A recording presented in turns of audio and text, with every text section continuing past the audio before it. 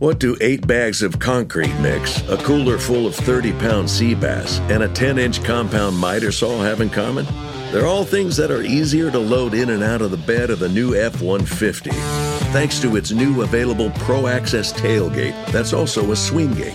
The new 2024 Ford F-150. Tough this smart can only be called F-150. Available starting early 2024. Pro Access tailgate available starting spring 2024. Cargo and load capacity limited by weight and weight distribution. In a fast-paced world, every day brings new challenges and new opportunities. At Strayer University, we know a thing or two about getting and staying ahead of change. For over 130 years, we've been providing students like you with innovative tools and customized support, so you can find your way forward and always keep striving. Visit strayer.edu to learn more. Strayer University is certified to operate in Virginia by Chev and has many campuses, including at 2121 15th Street North in Arlington, Virginia.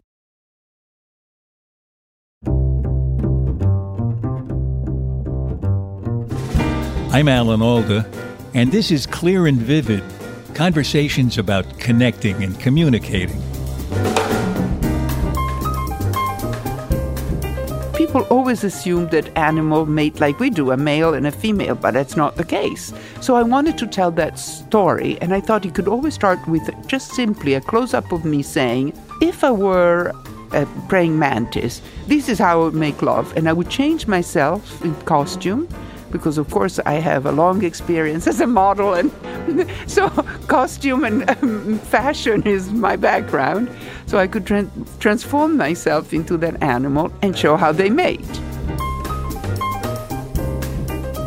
You probably know Isabella Rossellini from her extremely successful acting and modeling career. But you may not know her as one of the most unusual communicators about the sex lives of insects and other animals that you'll ever come across. Actually, maybe the only one you'll ever come across. Isabella has fascinated people around the globe with a series of videos on YouTube called Green Porno. It's not only attention-grabbing, it's also funny.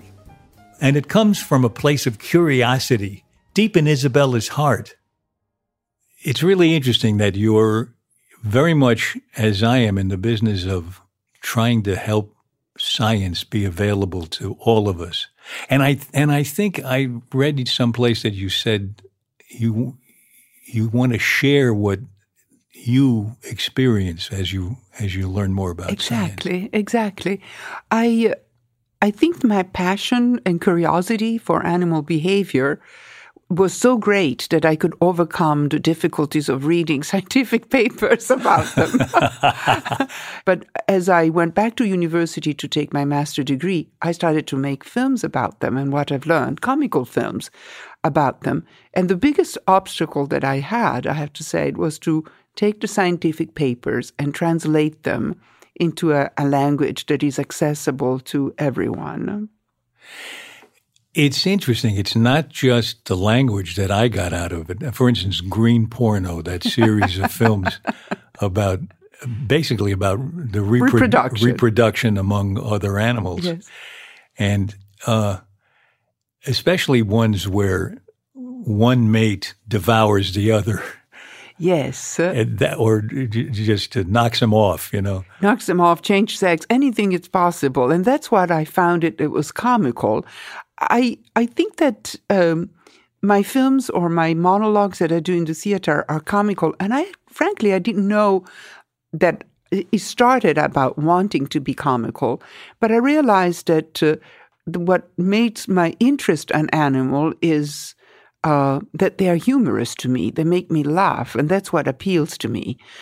So the first series I created, Green Porno, was how animal reproduced. And there is nothing funnier because, of course, we have all this morality. You have to be married. You may be best just to make love, to have your babies, not just for pleasure. And then you look at the animal world, and animals change sex, have homosexual relationships, devour their babies, devour their spouse. Anything goes. Well, I got to tell you, I sometimes found it funny. Sometimes it scared the daylights out of me. I actually had a feeling of terror. And there you are, you dressed up in a bug suit. And I should have been laughing at it, but I thought, I don't want to get my head bitten off. Exactly. That's the praying mantis. It's amazing. The praying mantis, while the male is mounting the female turns her head and start eating him by the head. And he evolved a brain where the neurons or whatever it takes in the brain to have the movement to penetrate her is away from the brain, has traveled down into the spinal cord. So he can still do the trashing movement that he needs to do mating her while his brain is being eaten. Because by the time he gets to the end of him and devours even that, then it's ending. It is terrifying. It somehow doesn't make me laugh. But it's a wonderful exploration of the different ways. One bug or animal can be punctured in any part of the body. That's the bed bugs, that is infested a lot of the beds in New York City. Yeah. The bed bugs, first of all, you have to bring a beagle, a dog, who can smell your mattress. And the beagle will be the best detector if you do have bed bugs or not, besides the bites that you find on your body. But it could be maybe bites of other insect. So that already makes me laugh that I had a friend who had bed bugs and a little beagle the exterminator came with a little dog, a beagle, that started smelling the house and would bark at every piece of furniture, the sofa or the bed, where she could smell the bug. That bug is very interesting because it has, the female doesn't have a vagina or anything similar to a vagina. There would be a receptor of sperm. She has evolved a body as a kind of blood circulation system where the male penetrates her by puncturing her like an injection anywhere it wants in the body and ejecting the sperms that would travel in her blood system and find through the blood circulation the eggs that then will be fertilized internally. Which, as I understand, is not actual blood, but it's a serum-like blood. Right. The insect, they don't have a blood like ours that is red, but they have but the liquid that carries the antibodies, the oxygen, whatever you need, the same function as the blood. She has that stream that runs through her body to be able to include the sperms that then would find, as they're circulating her body, they're finding the eggs and fertilize them. Isn't it amazing how nature finds so many ways to accomplish the same thing? Exactly. Like walking, locomotion, all different ways of doing it. Well, the reason why I did sex was because I thought that if I do locomotion or digestive system, I wouldn't find an audience. But sex already had, and now my next show that I'm doing is about intelligence, cognition, as the scientists prefer to call it. And I was very afraid not to find an audience. My new show is called Link Circus. And of course, Link is referred to Darwin. Darwin was the first with his theory of evolution that linked us to the animals. He said we have a common ancestor with the apes. And what's the circus part of it? The circus part of it, so because I was intimidated at not talking about sex but intelligence, as I say, this show is about waist up. The other one was about waist down. That I had to have an element of charm to charm my audience. And so I have a little dog, a trained dog that is with me, that I dress her up like different animals. And she does a little bit of training. I mean, she did need training, but she doesn't do anything spectacular. She doesn't jump into any loop of fire, but she barks and she sits on command and she comes and goes. But most of all, she's dressed like different animals as I am talking about animals. For example, at a certain point, I talk about sheep. Sheep, they're white, but that's not a natural color. They were selected by our ancestor to be white because white is easier to dye. So fashion. So what color were they originally? Is the black sheep. The famous black sheep really? is the ancestral natural color of the sheep, which is a dark brown. And if you think of any wild cousin of the sheep, antelopes, they're all brown, beige, but white is very rare color in the wild, unless you're from the North Pole and you want to camouflage. You have not much protection from predators if you're white and down south. Exactly. So when I talk about this way that our ancestor manipulated wild animal to select certain traits and created domestic animals, such as the domestic sheep, the white sheep that we see in the flocks. My dog first comes out dressed like a sheep, and then I have a series of puppets coming in to create a flock, and then she mingles with the puppets to be creating a flock of sheep. So this is what the dog does, and I thought he would add charm so that we can talk about cognition and how men intervene in the evolution of the animals, but I always want my shows to be entertaining. I mean, above all, I am an entertainer. So the dog is helping me bring that element. So it's very interesting to me because we're both on a similar trajectory to share our love of science and the pleasure, at least from my point of view, the pleasure I get, the amazement that I feel at what's being discovered. Exactly. I just want to share that with people.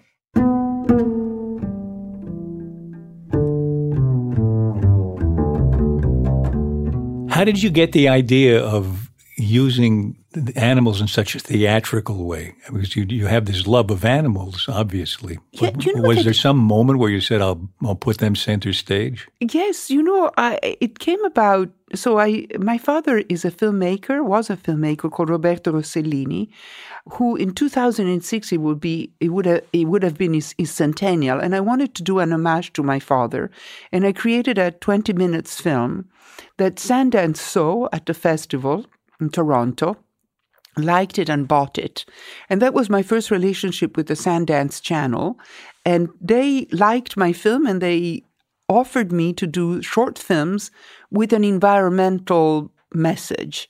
And at first I said, I'm not a filmmaker. I'm not a director. And then almost like a little lamp bulb went into my head. I said, I can make a series of film called Green Porno.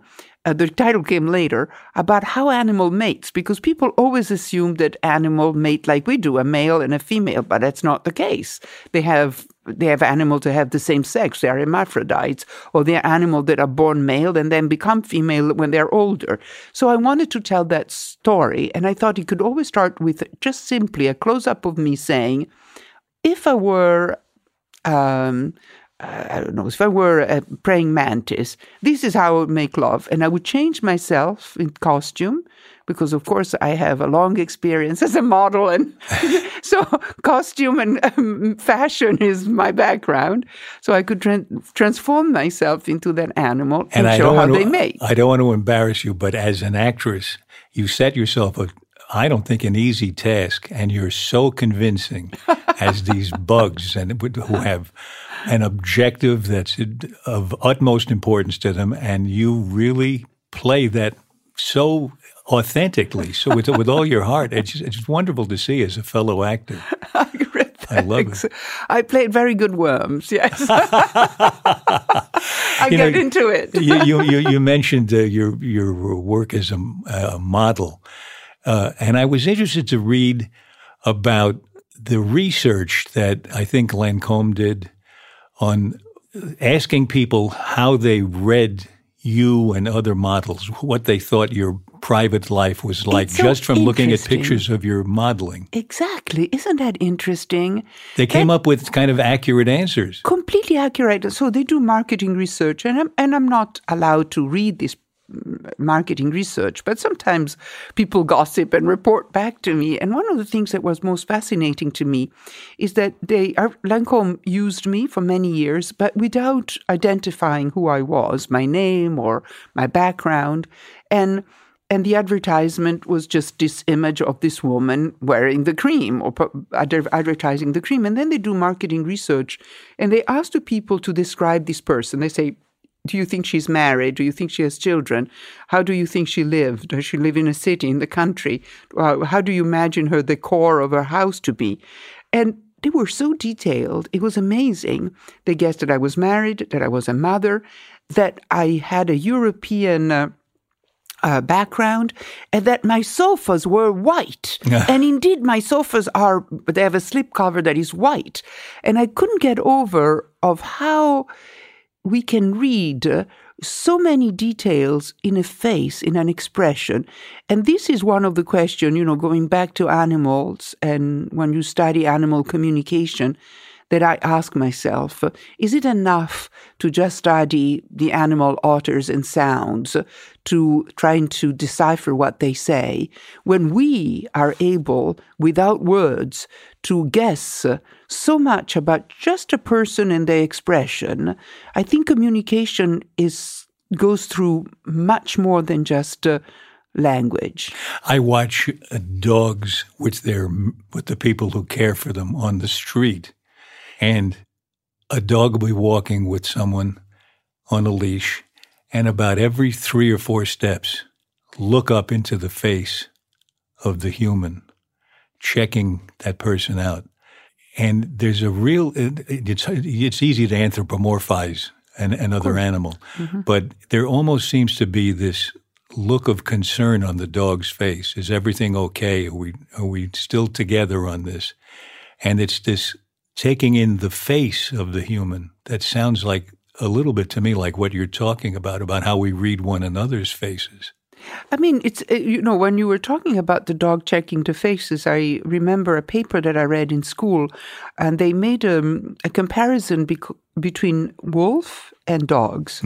And of course, the dog is domesticated, and the dog, the ancestor of the dog is the wolf, but the dog was domesticated by men, and they co-evolved probably. And the dogs look at human beings much more than a wolf does, just probably, we assume, to detect what does he want, is he okay? And I have noticed things that are very mysterious. You probably have dog too. Sometimes I'm at my desk writing or reading, and then I think, okay, enough. I'm going to take a walk. And before I can get up, just that thought, my dog runs to the door, looking at the leash as if he could read my mind. Now, maybe he cannot read my mind, but do I exude a different smell because a different thought has happened in my brain? So I certainly communicate something that I cannot detect, but he can. You got to get a notebook and keep track of every time you get up out of the chair and see how many times the dog goes for the leash. For the leash, yeah. They seem to anticipate what we want to do, especially things they want to do, like taking walks. You remind me of research I read about the hormone oxytocin that is considered to be very important in bonding among people. And the research indicated that when the human and the dog look at each other's eyes, they hold the gaze of one another for a while, like maybe a minute or two. The oxytocin in both the human and the dog goes up. Goes up, yeah. So the idea of looking in the eyes as a boost to bonding may be part of what's going on there.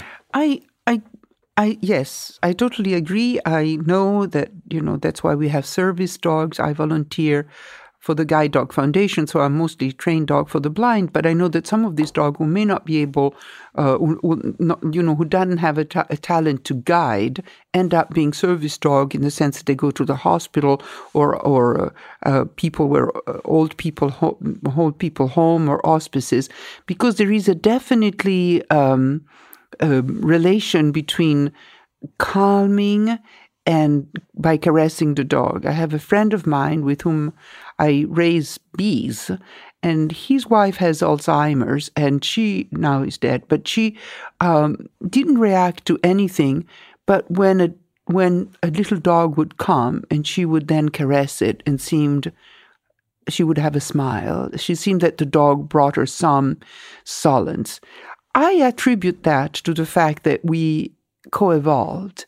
Dog has been the first animal that has been domesticated 15, 20,000 years ago. Most of the other animals have been domesticated about 8,000 years ago with the advent of agriculture. And most of them have been domesticated because we want to eat them. Chickens, pigs, cows. Dog is unusual because most civilizations don't eat the dog, but we co-evolved for friendship. We created an alliance with them. And it's a powerful alliance. I always feel, because I have many dogs, I have a little farm, and I first had dogs, and I thought, I want to have all animals. My relationship with the dog is so great. But I feel the history with dogs. Still, the dog is the one that I'm most bonded with. She may be most bonded with dogs, but Isabella has a knack for connecting with all kinds of animals, including chickens. Her interesting thoughts about how chickens have different personalities and how that might have helped them survive as long as they have, right after this.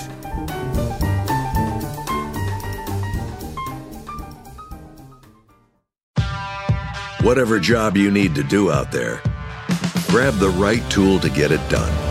The new F-150 with an available hybrid engine and up to 7.2 kilowatts of Pro Power on board to power things on the go. It's not a tool you'll hang in a tool shed, but you can certainly use it to build one. The new 2024 Ford F-150. Tough this smart can only be called F-150. Available starting early 2024. Optional features, the owner's manual for important operating instructions. In a fast-paced world, every day brings new challenges and new opportunities. At Strayer University, we know a thing or two about getting and staying ahead of change. For over 130 years, we've been providing students like you with innovative tools and customized support, so you can find your way forward and always keep striving. Visit strayer.edu to learn more. Strayer University is certified to operate in Virginia by Chev and has many campuses, including at 2121 15th Street North in Arlington, Virginia. This is Clear and Vivid. Back now to Isabella Rossellini and what she's learned from her passionate study of animals. Now, what about all these chickens? You have how many chickens do you think? I have about 100 chickens. And do you get close to any one of them? So the biggest surprise that I've had is that they have personalities. Now, this is a new item that the science is interested in. Personalities. They always assume that animals have no personalities. You wouldn't imagine a chicken would have a personalities. But they definitely have personalities. And I have a friend that works with ants. He studies ants. And he tells me that even among ants there is personality. And he knows that there is the slacker and the workaholic. That's really hard to believe because they seem, among all the animals, among those who are highly programmed. Programmed, but no, apparently there is personalities. And I think that the difference in individuality is essential for evolution because evolution works in the differences, physical differences. If you have more fur and the weather changes, the pattern of the weather changes and it becomes colder, that animal that has more hair would probably, the babies of that animal will inherit more hair and they'll have a better chance to live. So within a few generations, you would have a chicken, for example, with much more fluffy feathers that has survived rather than the families of chickens that had fewer hair. And to the extent, I would imagine, what do you think, to the extent that personality can help you survive like more fur can. Exactly. If you naturally come in with a personality that favors this survivability. Exactly. Then you need that variation in the personalities, I guess. Perfect. Exactly. So I don't think it's only variation in physical trait, which was long recognized, but also is personality. So it might be better to be shyer, more flighty, or maybe it is better to be friendlier. Mm-hmm. And in fact, they assumed there is a wonderful scientist called Brian Hare that wrote a book called The Genius of Dog, and he wrote several paper about the evolution of the wolf. And he doesn't think that wolf was domesticated by men, but he thinks that wolf self-domesticated, meaning that the wolves that were least aggressive were allowed to live near human dwellings, near the grotto. And weren't they drawn to piles of refuse where they would feed? Exactly. But if they were attracted to a pile of garbage, they would eat. But then a man would appear with his garbage to throw in the pile. And then the wolf would eat the man. The man would make sure either to change the way of disposal of the garbage or would kill the wolf. So he was the non-aggressive wolf that was let to be there because he'll eat the pile of garbage and would clean up would be kind of a housekeeping service, a primitive housekeeping service, and was allowed to live there. So little by little in the many, many centuries, the wolf that was least aggressive had the greatest advantages, and that eventually it became the dog. So he proposes this new idea that the wolf self-domesticated. And then as the wolf evolved to become the dog, things happened physically, physical changes, floppy ears, patchy coats. Those are very signs of domestication. Patchy coats, for example, you see it in cows, domestic cows, you see in domestic goats. Patchy meaning black color, and white. Like patches of color. Patches of colors. You don't really see that much in the wild, but you see it in the domestic animal. So we do know that it is a characterization. It's a characteristic of domestication. So probably the gene that is linked with being not aggressive, being tamest, being kindest to human being, is also linked to something physical among them all, because after a while they start having these black and white and brown patchy coats. Dogs, cats, cows, goats, all of them. Do you think that the wolves got a good deal as they began to be domesticated? Is it better to be on your own hunting your prey or to be dependent on a human for feeding you? Well, sometimes I'm asked, if you were to choose to be an animal, what animal would you be? And I always say a dog, especially in America or in Europe, because in some other countries they might be considered like vermin. Because, look, there is millions and millions of dogs, and we all love them, especially in our culture. And the wolf, whether they lost of habitat, they're endangered. Most of the time, wild animals are endangered. Right. So I would choose to be a domestic animal, but probably not a farm animal, because then you risk this big industrial farming, which can be quite cruel toward them. Do you recognize individual chickens in your farmyard? Yes, I do. I recognize them by their personalities, definitely. Of course, I can see the extreme personalities, not the personalities in between. I can see the one that is very bold, that is the first one to always run to me, to even if I sit, fly on my lap. And then I see the very flighty one, the one that I can never catch. The one in between are harder to see, but I'm sure that they exist. Do you name them? I have 100 of them. So the one that are they have distinct personality, like the boldest and the shyest one. They have names. One is called Red, the other one is called Speedy, because she always runs off. But the one in between, where I'm sure there is personalities, but I can't really detect them, they don't have a name. It just occurred to me that you must be vegan, right? I'm not. Oh, that's interesting. I'm not even vegetarian. Oh, interesting. So I'm not vegan. The vegan, I have to understand. I mean, I understand that the principle of eating things where animal, they don't have to suffer.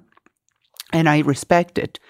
A lot of vegan eat only vegetables, but I ran a farm, and the vegetables it's an organic farm, so we use organic practice. But even organic practice, we kill the insect that are eating our salad. We kill them with organic chemicals, or we give them, for example, there is something horrible. So I don't know if the vegan don't know this information, but there is some kind of grounded stone that you can cover your crop with. And if a bug lays the eggs and the babies of this bug eat that leaf, they will also eat part of the stone that would kill them. So we also have methods that are quite cruel, if you want, but otherwise our vegetables would be eaten by bugs. So I never understand how the vegan come to terms with how to eat vegetables, because if you grow your vegetables, you would also have to kill. Right. I guess there's a line drawn between bugs and other animals. Probably. Or maybe the thought never occurs to them. And I'm not vegetarian, although I cannot eat my own chickens. I eat their eggs, but I don't eat my own. I don't kill my chicken and eat them. But I do go to the supermarket and buy a chicken that I don't know and eat it. It seems horrible. But one day I went to a conference with Temple Grayson, the great lady that does all the animals' welfare and designs a slaughterhouse to ease their death. And I asked her, and I said, "Do you think it's because I'm an actress, I'm a model, and so I'm a hypocrite? I cannot kill my own chicken, but I eat the chicken from the supermarket." But it's okay to be a hypocrite because you get to hang on to your values. But she while said you do anything you want to do. She said, "Oh, that's so normal. That's typical of a lot of farmers. They eat their neighbor's animal, not their own animal." So I felt very good about that. Yeah. One of the things that I wanted to ask you when I found that you really study this seriously, you're getting or you have a master's in animal. I'm doing my last course. I have to do an experiment with my chickens. It will be my dissertation as well. And then I'm done with master degree. And what will the experiment be? I'm designing the experiment as we speak. I have 3 coops.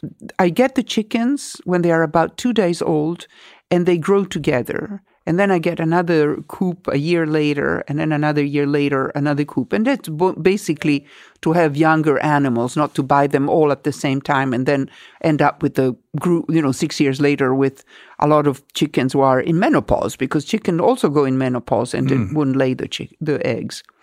But I don't mix the group, not because of age, but because I think that they create families and they have a flock and they don't like new chickens.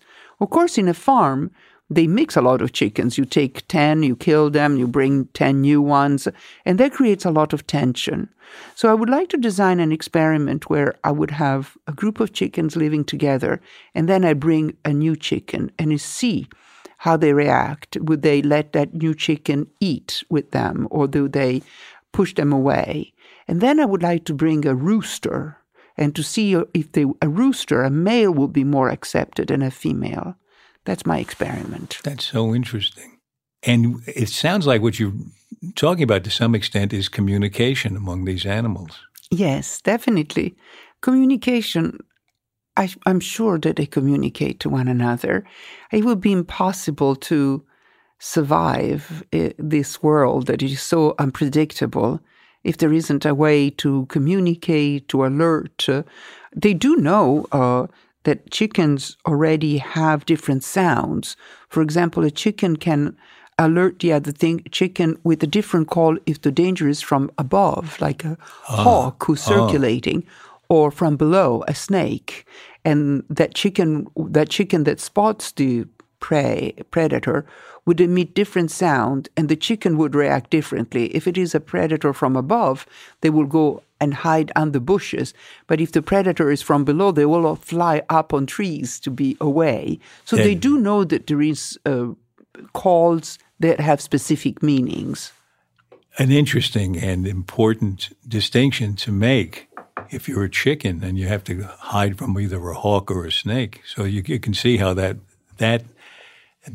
difference in the call would have evolved for the safety of the flock. For the safety of the flock, and also that they communicate to the flock, that they don't just do it, just the one that spots the snake or spots the hawk saves herself, but she emits a sound for the flock to be protected. So that already gives you an idea that they are social animals, that they have evolved together, and so there is altruism. I mean, it's a very big word, but Darwin himself said, how can we account for the evolution of altruism if it is all about the survival of the individual? It is sometimes the survival of the group. Mm-hmm. Yeah. And the awareness of the other animal seems to be there, at least for some animals. I was part of an experiment on the science show that we did where a chimp would send out a distress call when someone dressed like a researcher in a white coat carrying a huge hypodermic came in, because they don't like it when they get these shots. But the distress call would be to alert a chimp that couldn't see the doctor coming in. And there was this apparent awareness that the one making the call knew what the other one knew, which is an awareness of the state of mind. Absolutely. Do you get any sense from your studies and your experience with animals that there is a kind of tonality that has shades of meaning? Because as actors, you and I both, yes, don't just say lines. We said the meaning of the line. Oh, I can tell you. I'm going to quote from my last monologue called Link Link Circus. I say, as an actress, I know it isn't what I say, but how I say that gives meaning. I can say I love you and mean I hate you. Do you want me to show you? And then I do 3 I love you with different tone. Do you mind doing them now? I'm doing it. I don't know if it works in the radio. So the first one, I turn my back to the audience, then I turn with a very angry face and I say, I love you, meaning I hate you. Then I pretend I'm distraught and I love you. Then I walk around checking my nails and with great distraction I say, yeah, I love you. And then I'm laughing out loud. I love you. And here I have given one sentence, but I could mean complete different things. And we call that prosody, in the theater. And there is a professor called Eugene Morton that hypothesized that maybe animals also have prosody. And actually, because we all co-evolved, there might be a language that it's understood by all, at least terrestrial animals like birds and mammals. And I give an example in my show. Eugene Morton thinks that every call that goes from down to up always expresses surprise and delight in all species. Ah! But up to down might express always appeasing. Ah! And abrupt sound. It's always a threat. And he believes that's common among all animals, and that's how also we can communicate interspecies. And it's very interesting. I like his hypothesis quite a lot. Very interesting. And I wonder, are you aware of any attempt to find variations in the tones for shades of meaning in those sounds? You know, I saw my chickens. First of all, they emit many, many different sounds. But they do combine them with body postures and attitude. So maybe like us actors, they can say just I love you, but they can say it with a sense of humor, with a sense of dismissing, with passion. It could be that call that scientists might have recorded and studied, if it not taken into consideration the body language, doesn't mean anything. Like I love you, it doesn't mean for us actor anything unless it's how we say it that would give it meaning. Well, people listening to this haven't been able to see your body language, but you've been incredibly interesting and communicative, and I really appreciate your talking with me. Thank you so much. Great to talk to you. Let me ask you something. We always end our shows, if you're agreeable to this, yes, with 7 quick questions. Okay. And, they just ask for a quick answer. So here's the first question. Okay. What do you wish you really understood? If animals think. What do you wish other people understood about you? How they understand about me? That I want to laugh. Because they always think that the most important thing for me is to be beautiful because I've been a model. But I think it's more important for me to laugh. That's great. What's the strangest question anyone has ever asked you? The strangest question they asked me during the interview is the philosophical questions like, how do you think you can obtain happiness? Those are questions that I say, well, where am I? I'm not a pope. I'm not a politician. I mean, maybe they could give answers, and they're relative answers anyway. Those are the hardest. Okay, here's one. How do you stop a compulsive talker? I think I'll walk away. That's pretty good. Pretty definitive. Is there anybody that you just can't feel empathy for?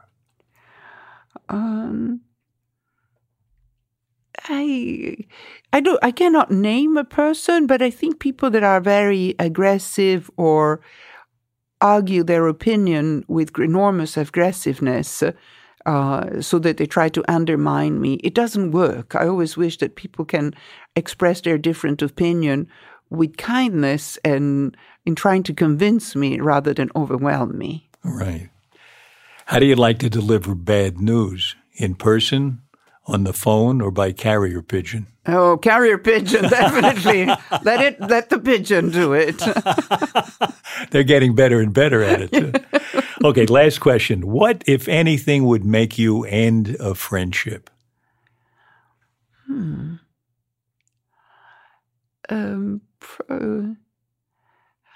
a friendship. I have many friends. I had to say that if anything, there is the regrets of not being able to see more of my friends, because my friends are in Italy, where I grew up. Some friends are in France, where I grew up, where I worked a lot as a model. Some friends, of course, are in Los Angeles, where I worked as an actress, but I live in New York and now in a farm. So I have so many friends. So rather than the regret of what would stop me from a friendship is the regrets of not being able to cultivate and see all the friends I have more. That's very nice. It sounds like the only thing that would separate you is geography. Oh, I always say I would like to drain the Atlantic Ocean and just put the two continents back together as they used to be. That's great. Thanks so much. It's just been a lovely time. Thank you.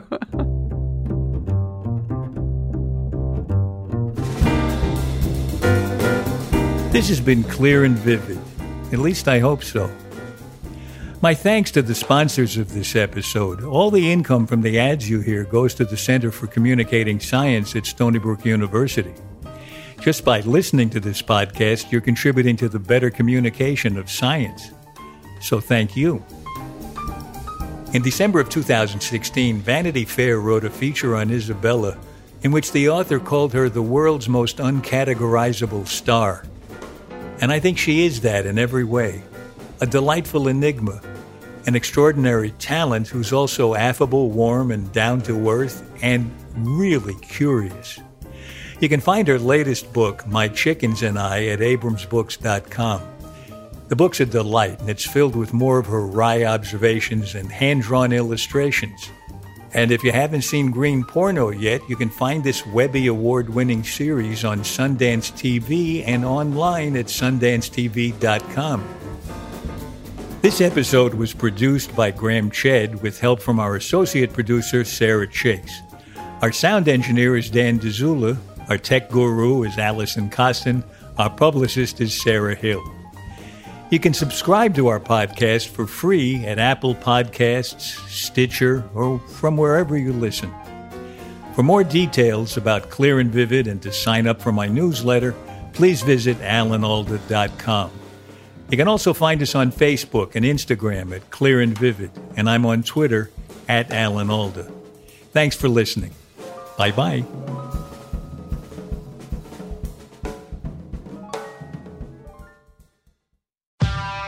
Whatever job you need to do out there, grab the right tool to get it done. The new F-150 with an available hybrid engine and up to 7.2 kilowatts of Pro Power on board to power things on the go. It's not a tool you'll hang in a tool shed, but you can certainly use it to build one. The new 2024 Ford F-150. Tough this smart can only be called F-150. Available starting early 2024. Optional features, the owner's manual for important operating instructions.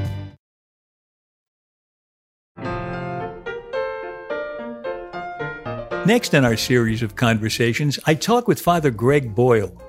His Homeboys Industries in Los Angeles is helping thousands of young people escape the deadly culture of gang membership. Everyone who's walked through our doors, unspeakable things were done to them. And that's why they join gangs. It's not because of belonging or excitement. They're imagining their funerals. They're not planning their futures. At Homeboy, we say, love is the answer, but tenderness is really the methodology. That's part of the culture of the place. You feel it the minute you walk in the door. People will say, wow, what is this? And that's what it is. It's really a palpable sense of tenderness. Learn about how Father Boyle uses tenderness to cure alienation next time on Clear and Vivid. To listen to these conversations, subscribe for free on Apple Podcasts, on Stitcher, or wherever you like to listen.